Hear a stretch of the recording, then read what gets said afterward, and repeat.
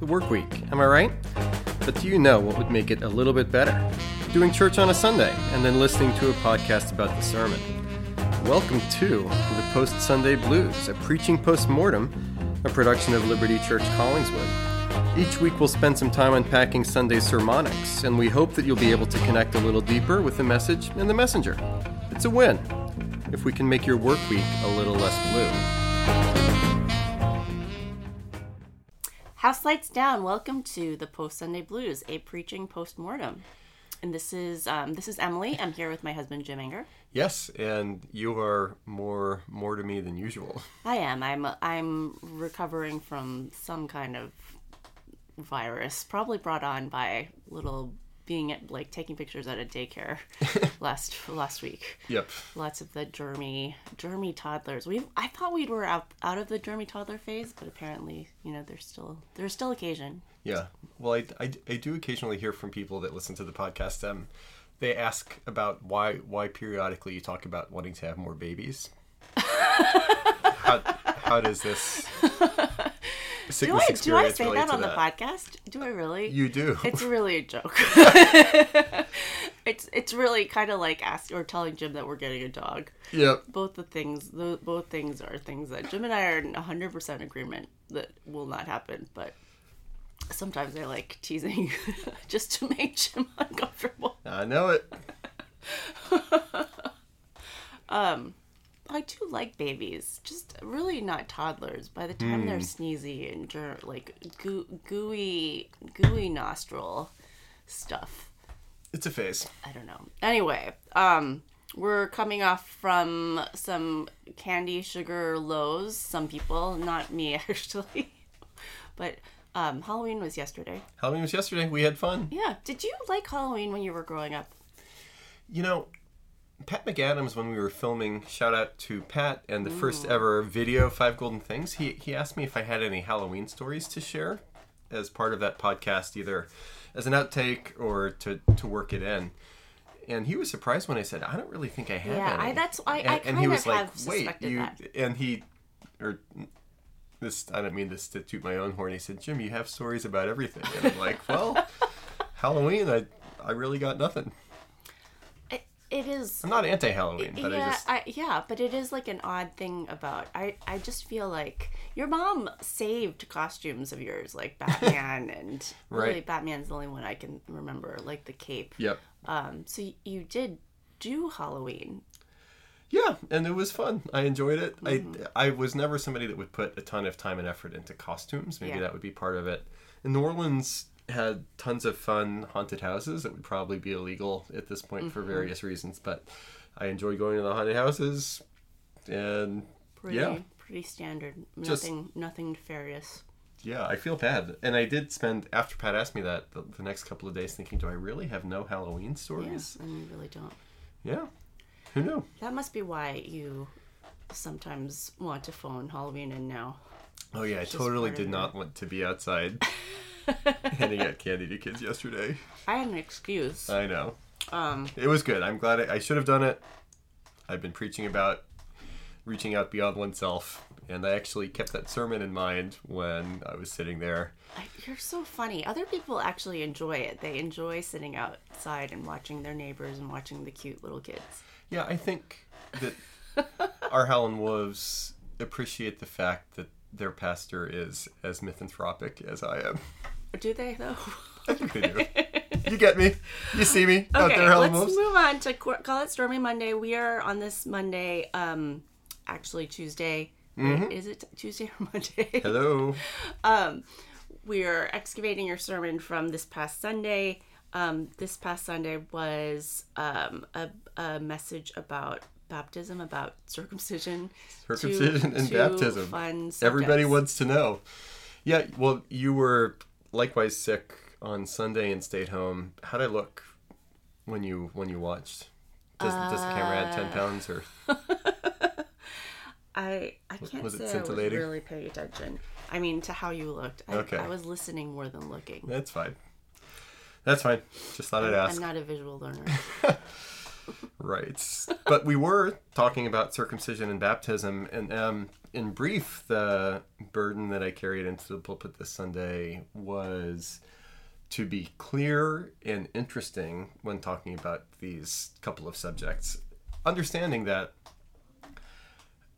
I don't think of all the burning questions that people in our cultural context might have about Christianity, that circumcision and baptism are top of the list. Mm-hmm. So I felt some pressure to say, hey, I don't want this to be the most boring sermon ever. Right. And I wanted to, like I said in the sermon, cast some vision positively for baptism. And I think for a lot of Christians, especially because we're not super high church at Liberty Collingswood when it comes to sacraments, that because we don't do baptism super often, and then for the opposite reason, because we do the Lord's Supper every Sunday, it might be those two sacraments might be things that we don't think a ton about. Mm-hmm.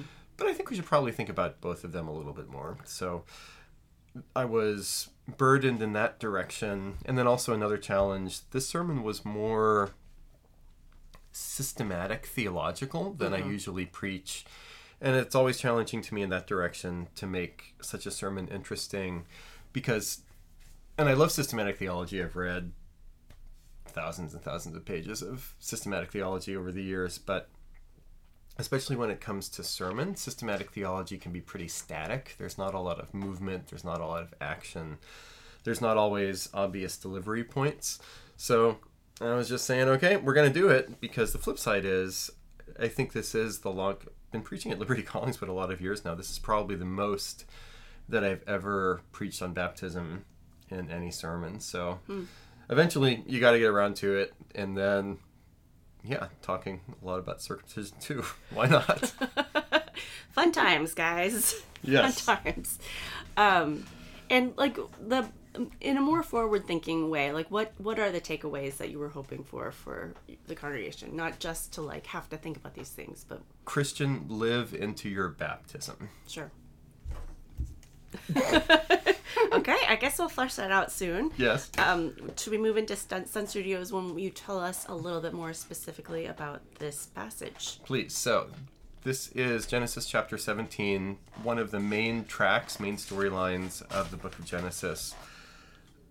I've been mentioning both in the podcast and in the sermons that the Abraham cycle sort of alternates between side stories and main stories, and the covenant that God's making with Abraham is the main thing. A little bit, I actually thought of genealogies that I've been preaching from in Genesis in relation to this sermon, because this is the third of 4 covenant chapters in the Abraham cycle, 12, 15, 17, and 22. I took a similar tactic to what I was doing with the genealogies, where the point is not to go over the same stuff over and over again, but to find what's different and not just retread the couple of sermons that I've talked about already with covenant. And the new stuff, in a minor key way, there's Abraham finally getting the name change. So, we don't have to toggle back and forth in our minds on this podcast anymore between Abraham and Abraham. Right. So, and Sarai is going to be renamed Sarah very soon as well. I didn't mention in the sermon, there is a little bit of a new aspect. Well, I guess I talked about it tangentially. The new stuff includes God being more explicit that this is an everlasting covenant, even though I think it's implied in chapters 12 and 15. And then also the first hint that Abraham's line will be a royal line, and king shall come from you, it says in Genesis 17:6. Also a new little tidbit there, carrying forward to David and the monarchy and being fulfilled in Jesus. So those were new tidbits, but the really big new part that I focused on was circumcision. Okay. And I feel like we can go to muddying the waters just to speak specifically about the difficult context of circumcision and baptism, unless you want. Am I moving too quickly? I was asked to move quickly during this particular podcast. You want me to stay longer? Well, yeah, let's talk about baptism itself here, and then in Muddying the Waters, we can talk about some implications and ramifications. So, before the podcast, or before we started recording, you told me that you find it very sexy when I say synecdochic. Oh my gosh. I was like, how do you even spell that, number one? And number two, I was not entirely clear why we needed the term. Part for whole. So circumcision is such a big deal that even though realistically circumcision is part of God's covenant with Abraham, God's covenant with the Israelites, it's such a big deal that it can stand in for the whole thing, like it says in verse 10. This is my covenant which you shall keep between me and you and your offspring after you. Every male among you shall be circumcised.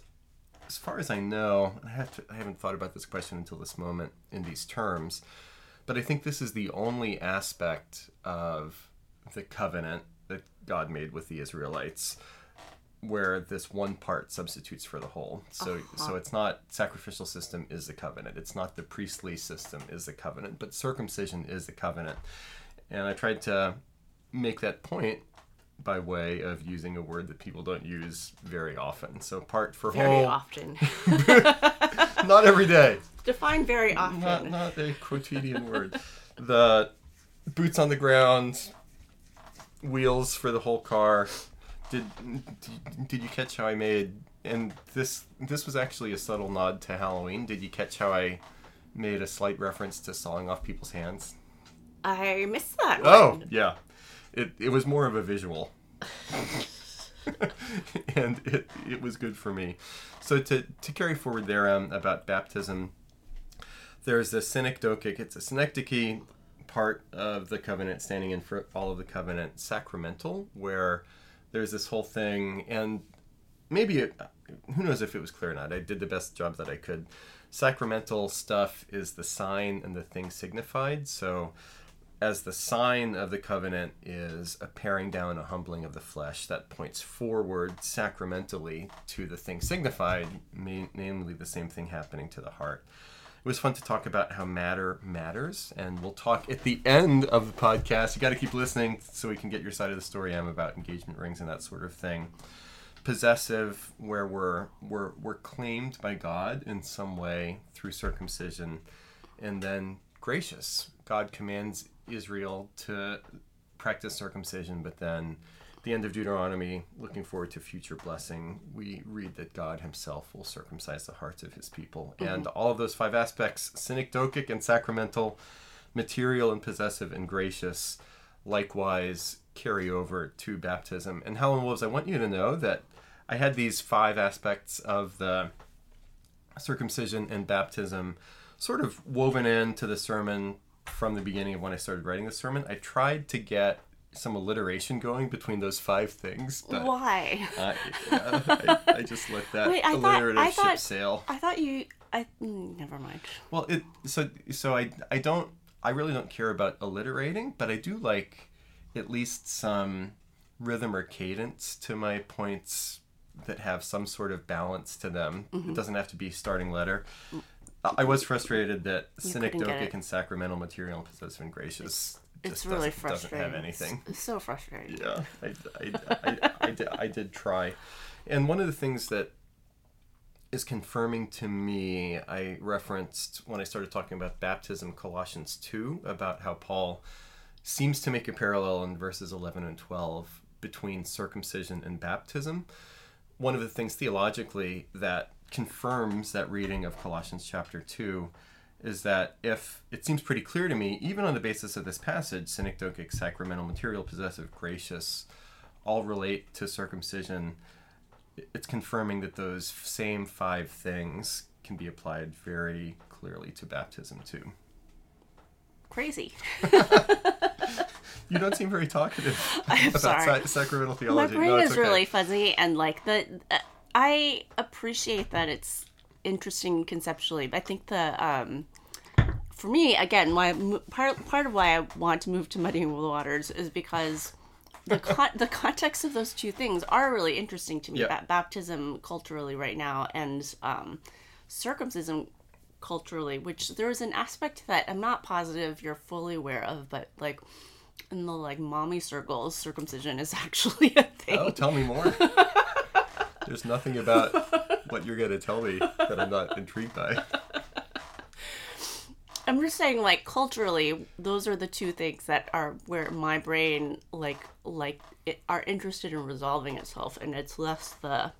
What do the mommy groups, are they more anti-circumcision at this point?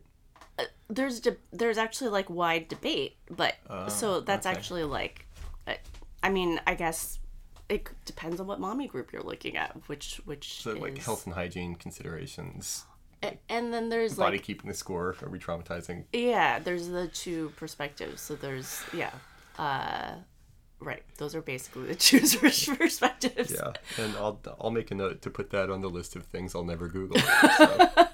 I mean, they're out there. It is a cultural thing that I feel like you weren't addressing. The mom. HowlMovesPostSundayBlues@gmail.com. We'll go deep here. The theological versus the like societal, today's societal perspectives on circumcision. Yep. So one other thing with Sun Studio's Presence of the Lord Before Muddying the Waters, I was talking about this in some group recently. I think it was our In Covenant class a couple of weeks ago. One other theological section that I thought about adding to the sermon, where my sacramental theology is within the broader traditions of the church. As I see it, I locate myself within the mainstream Protestant consideration of the sacraments, where on one hand you have Roman Catholicism that says in the sacraments, including the Lord's Supper and baptism, there's a physical transformation of bread and wine into body and blood of Jesus, for example. And in a pretty literal, physical way, grace is ingested by taking the Lord's Supper. Grace is physically transferred, and there's the activity of the Holy Spirit, but the physical aspect is accented when you're baptized, either as a kid or as an adult. And then on the other hand, you have the Radical Reformation and what's been called, and there's not a one-to-one correspondence here, but the Anabaptist tradition from the Reformation period that held that people coming out who were ejected, and all the Protestants were ejected from the Roman Catholic Church. Ana in Greek means again. They held that you needed to be baptized again. That understanding of the sacrament says that there's nothing really special about Lord's Supper and baptism beyond giving you an opportunity to respond and remember, but there's no grace that's bound to the sacraments themselves. The mainstream Reformed tradition disagrees with the Radical Reformation on one end, saying that there is real presence of grace in the sacraments, not physically, disagreeing on the other side with the Roman Catholics, but by the power of the Holy Spirit in a mysterious way, God binds his grace to these two sacraments. Sure. And I wanted to, that was excised from the sermon, wanted to talk about it here, and that's all I have for Sun Studio's Presence of the Lord. Okay, got it. So moving on to Muddying the Waters and the fun stages of constructing the sermon. So I just said synecdochic over and over again during the sermon prep. I loved it. I think it's sexy when I say it, but people's mileage may vary. So the other context that it's actually like related to what you're just saying, but the other context is like you were saying at the beginning of this podcast that baptism doesn't come up, or baptism, circumcision don't come up a lot. Mm-hmm. I really do think they do in South Jersey. Number one, the circumcision, the circumcision one, really genuinely in mommy groups, like the first male baby, there is a little bit of like, maybe I guess it's unspoken, but like there's disagreements between husbands and wives about the issue. And it does have to do with either medical, it doesn't have to do with the spiritual aspect or the spiritual marker, but there are also people critiquing it from a feminist perspective, saying like, why is it the male? Sure. Why is the male marked in Israel? And if the babies are given like standard vaccination shots, does that affect? Please. And then with baptism in South Jersey, it is actually a really big thing. And I have like been asked to take photos of baptisms, or people up like just on the photography Facebook groups. There's always people who want photos for their baptism, photos for the celebration after the baptism. There's big family parties. It's all very Catholic, and I genuinely don't know how much is like actual belief in the sacrament as Catholics are practicing it, or if it's tradition. Yeah. And then you have some remnants of people who come to our church who like, there's two perspectives. Like one, you could come wanting to reject that and like, so being skeptical of baptism, or then two, empty rituals. Right, two, being really, really focused and like wanting to maintain that. So inviting friends and family and having a baptism party after. Yeah. That's interesting. I mean, as I think about it, on Sundays where we do have baptisms, there usually is an uptick in attendance because friends and family are invited, including ones that might not even be Christian or churchgoers. There's still some cachet out there. Hey, this child or I as an adult were being baptized. Do you want to come and celebrate and have a party? Yeah, so I feel like there's a societal remnant that I don't know. Okay. I feel like it's there. Well, I guess that reinforces what I was talking about at the beginning of the sermon, where if something really is important, you want some type of physical, tangible manifestation of it. Yeah. So the question then becomes, will you appreciate your baptism if you are baptized? Will you be intrigued by baptism? Do you want to be baptized? Do you want to become a follower of Jesus and receive this rite? And are you living out?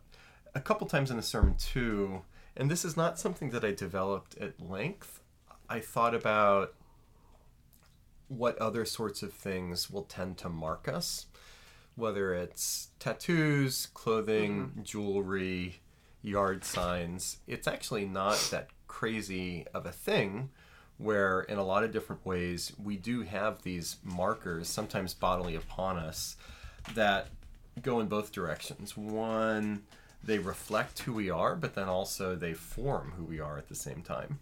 And so on that line of reasoning, baptism sort of fit some of those paradigms. And I did want people to think at least a little bit, with some intentionality, what might be marking us that we might not even fully realize. Sure. Yeah. I'm still thinking about those mommy groups. I can add you to them. Okay. I'll have to give you my burner accounts. Can we move on to bar band cover tunes? Sure, we are moving here. References. I have the book The Body Keeps a Score. Yeah. Actually, let me see who. Let me pull that up. So keep talking for one.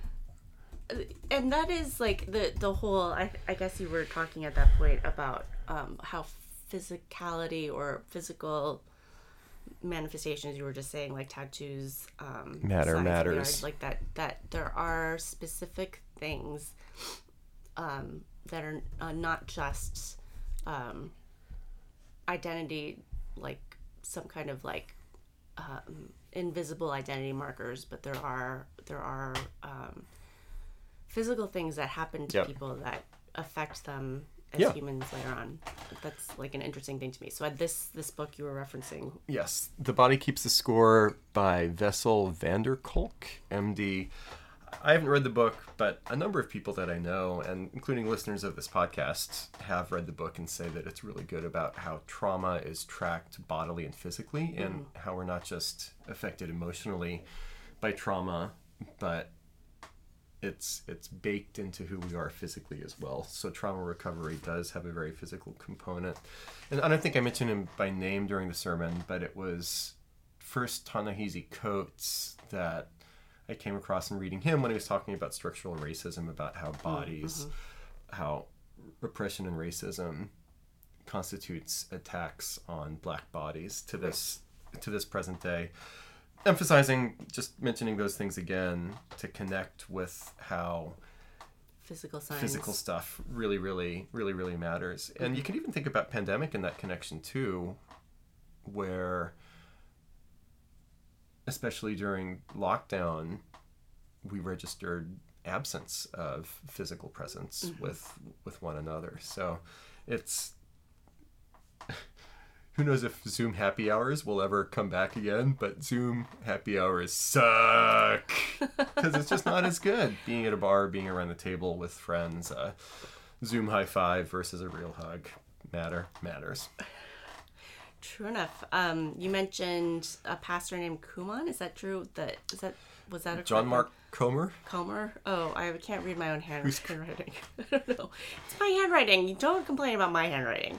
But the idea that John Mark Comer go to White Castle.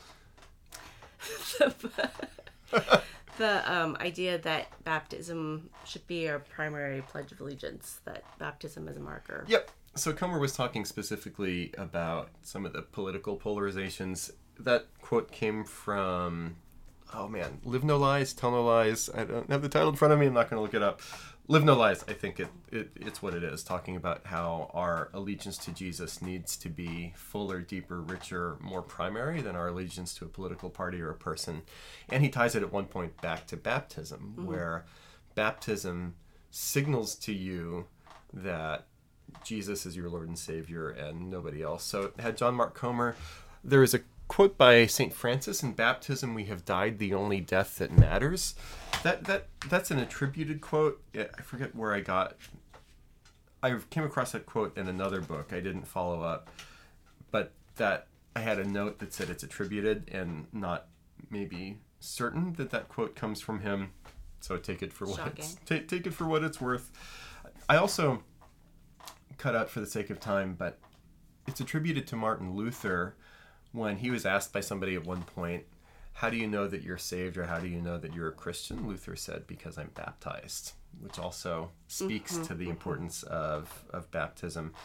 Also, Deuteronomy, Colossians 2:11 and 12, the connection between circumcision and baptism.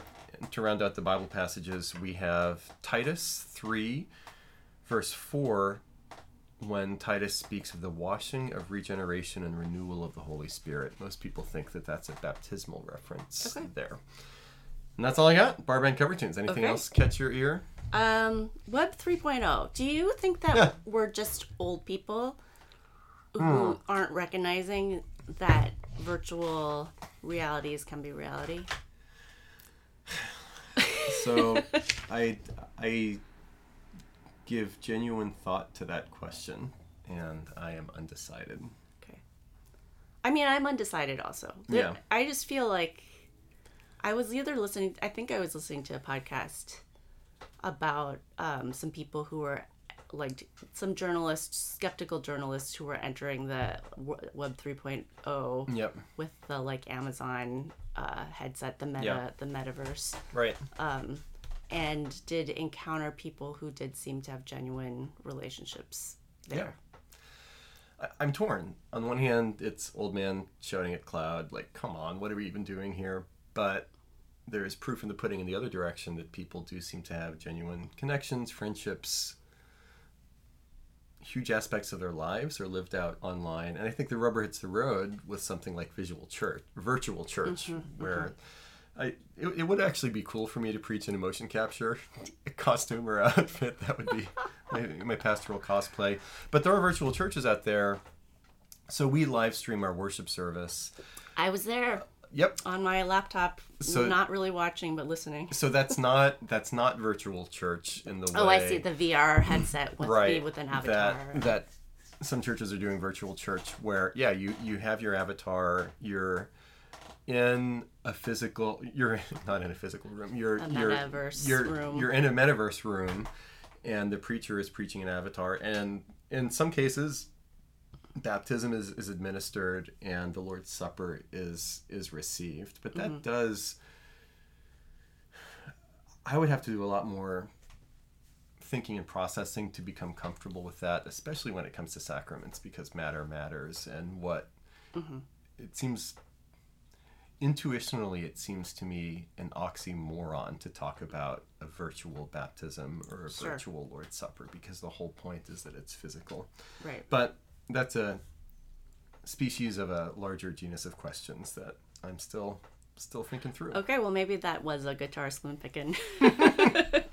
Any other stories behind the sermon? I guess you have the one that you were teasing from the beginning of your sermon.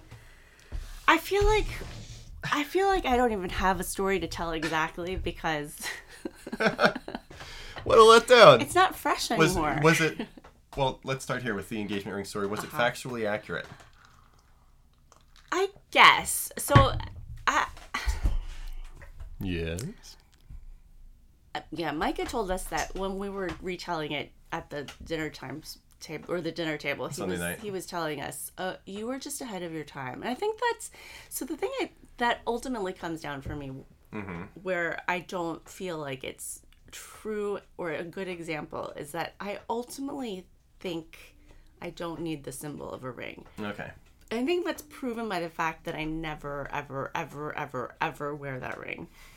That you have told me I can get another ring. I can choose one, but like I just would rather be on a vacation with you than get a ring, which is like kind of the same price. I'd rather like have a flight to wherever, whatever. It depends on the stock market and not the stock market, the flight fares at the time. So the fact that that's true means that I don't care about a ring. And yeah. So for you, was it primarily peer pressure or just getting tired of people asking? I guess so. I guess it was a momentary moment of weakness in which my actual stance of like the ring doesn't matter was I was like I submitted to peer pressure for a little bit. And then like came to realize that my original instinct was correct. That is fair. I came to appreciate the significance of the engagement ring. Then why don't I have a ring? I don't know. If you really cared about it, then like I would have a real ring, right? So we are gonna post, or Pat McAdams is gonna post a picture of the ring. The ring itself is not very pretty either. The backstory there is that it was my mom's engagement ring from which way back in the day. Didn't like, and so she got a new one because later. It was ugly. Because it was small and ugly. So the actual diamonds. Yeah, this ring has a long tradition of being unloved. It's like a turd that's passed down from generation to generation. Michael and Josiah both say they want it to like give to their whenever they get engaged. And right. like But they're not gonna like it. They haven't seen it up close. Actually, they have. They looked at it. Micah was like, I could use this. Okay. Yeah, so it's an emerald cut for a diamond. Emerald cut is actually very popular now, again. But I know. They're usually bigger. I don't know. They're usually bigger. I don't mind the cut of diamond. I think it could be nice in a simple setting. But Do you remember where I gave you the ring? It's okay if you don't. Yeah, the tea house in London. High tea in London. That was pretty great. That was a great moment. It was a moment. It didn't need a ring to be a moment.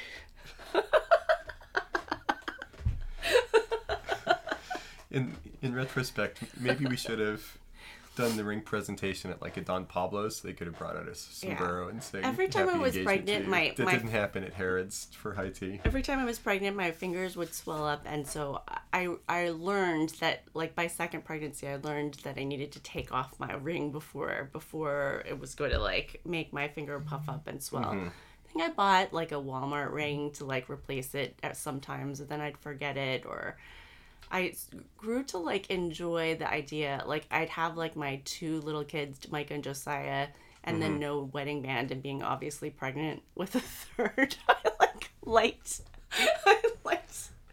how people would perceive me. I don't understand you. Minus the ring, because it doesn't matter. The ring doesn't matter. Helen Wolves, postsundayblues@gmail.com if you want to know more about Emily's single mom cosplay that she apparently is into when she's pregnant. That was new to me. Well, Paul Harvey. Now we have the rest of the story. Helen Wolves, any Helen Wolves for us? Couple quick hits. Your sister wrote in, so that's new. Hi, Cammie. Cammie, thank you for saying, and it was, the email came right after we recorded last week, so I didn't go back and check until this week. She was asking after why the sermon from 2 Sundays ago hadn't yet been posted when Post Sunday Blues did. Cammie, thank you for staying on top of the feed like that. We really appreciate it. And yeah, our admin was out of town, and Eric and I just decided, instead of putting that on somebody else's plate, because Becca's the one that usually posts the sermons, we would just let it go. Logistics. Let it go a week. And that's what it was. But always great to hear from Cammie. And then I did get a text on Sunday afternoon from somebody that told me whenever he hears Covenant, he can't stop thinking about Russian dolls now, and sent me a Jack That's such a Black meme. weird, like, the Russian doll thing is also an analogy that, like, you've used it several times now, obviously, same guy. Yeah. It doesn't work for me. Well, we'll keep using it until it does. That's your strategy with me. We have phase. Yeah, also, I thought we weren't allowed to mention Russians positively. Russian dolls are still okay. Every time you mention it, I think about, like, the Russian dolls that my sister Cammie gave me that, like, one of our kids destroyed. Oh, yeah. It's very sad. They were breaking Covenant. Okay, I think that's it. Jim is going on post-COVID trauma sabbatical. COVID relief. COVID relief. Mini sabbatical. Which I can attest that he actually needs. So... When you want to get away. He's going to be out. Are you going to leave me to this feed by myself? That'd be fun. Talk more about your single mom adventures. So what we will do... Listen, I was not cosplaying as a single mom. I was enjoying the act of other people's assumptions being not true. You do enjoy subverting people's assumptions, so I get it. Just to let people know, we're the Post Sunday Blues pod, so we're still going to do 5 Golden Things every other week, but Post Sunday Blues is going to be taking a break, as well as my blog. I'm taking my content with me on mini sabbatical, so I'm going to be gone out of the office for the next 3 weeks from when this podcast drops. My first sermon Sunday back will be the first Sunday of Advent. Advent podcasts. And then we'll resume that's November 27th, and we'll resume Post Sunday Blues. After that, Howlin' Wolves right in the meantime. And the sermon series for Advent this year, I forget, have I told you what we're doing? Nope. The title is The Plan All Along, Messiah in Pentateuch. So the Pentateuch is the first 5 books of the Bible. Genesis, Exodus, Leviticus, Numbers, and Deuteronomy. There are considered to be 4 primary messianic texts from the beginning of the Bible. And we're going to preach on those in successive weeks, including going back to the first one from Genesis chapter 3. So a little bit of a tie-in to the Genesis sermon series, too. It's going to be a lot of fun. Howlin' Wolves, you can write in with your Advent questions. Like, just to give us some Howlin' Wolf content for the very beginning. For sure. Okay, good stuff. Nice seeing you. Have a good break. Are you talking to me or them? Kind of you. Okay. And I will. With that, how was it? That was amazing. Thanks so much for joining us. This has been the Post Sunday Blues, a preaching post-mortem production of Liberty Collingswood. Go ahead, rate, review, and subscribe, and you can find all things Liberty Collingswood at libertycollingswood.org. No more Post Sunday Blues. Here comes some pre-Sunday happy.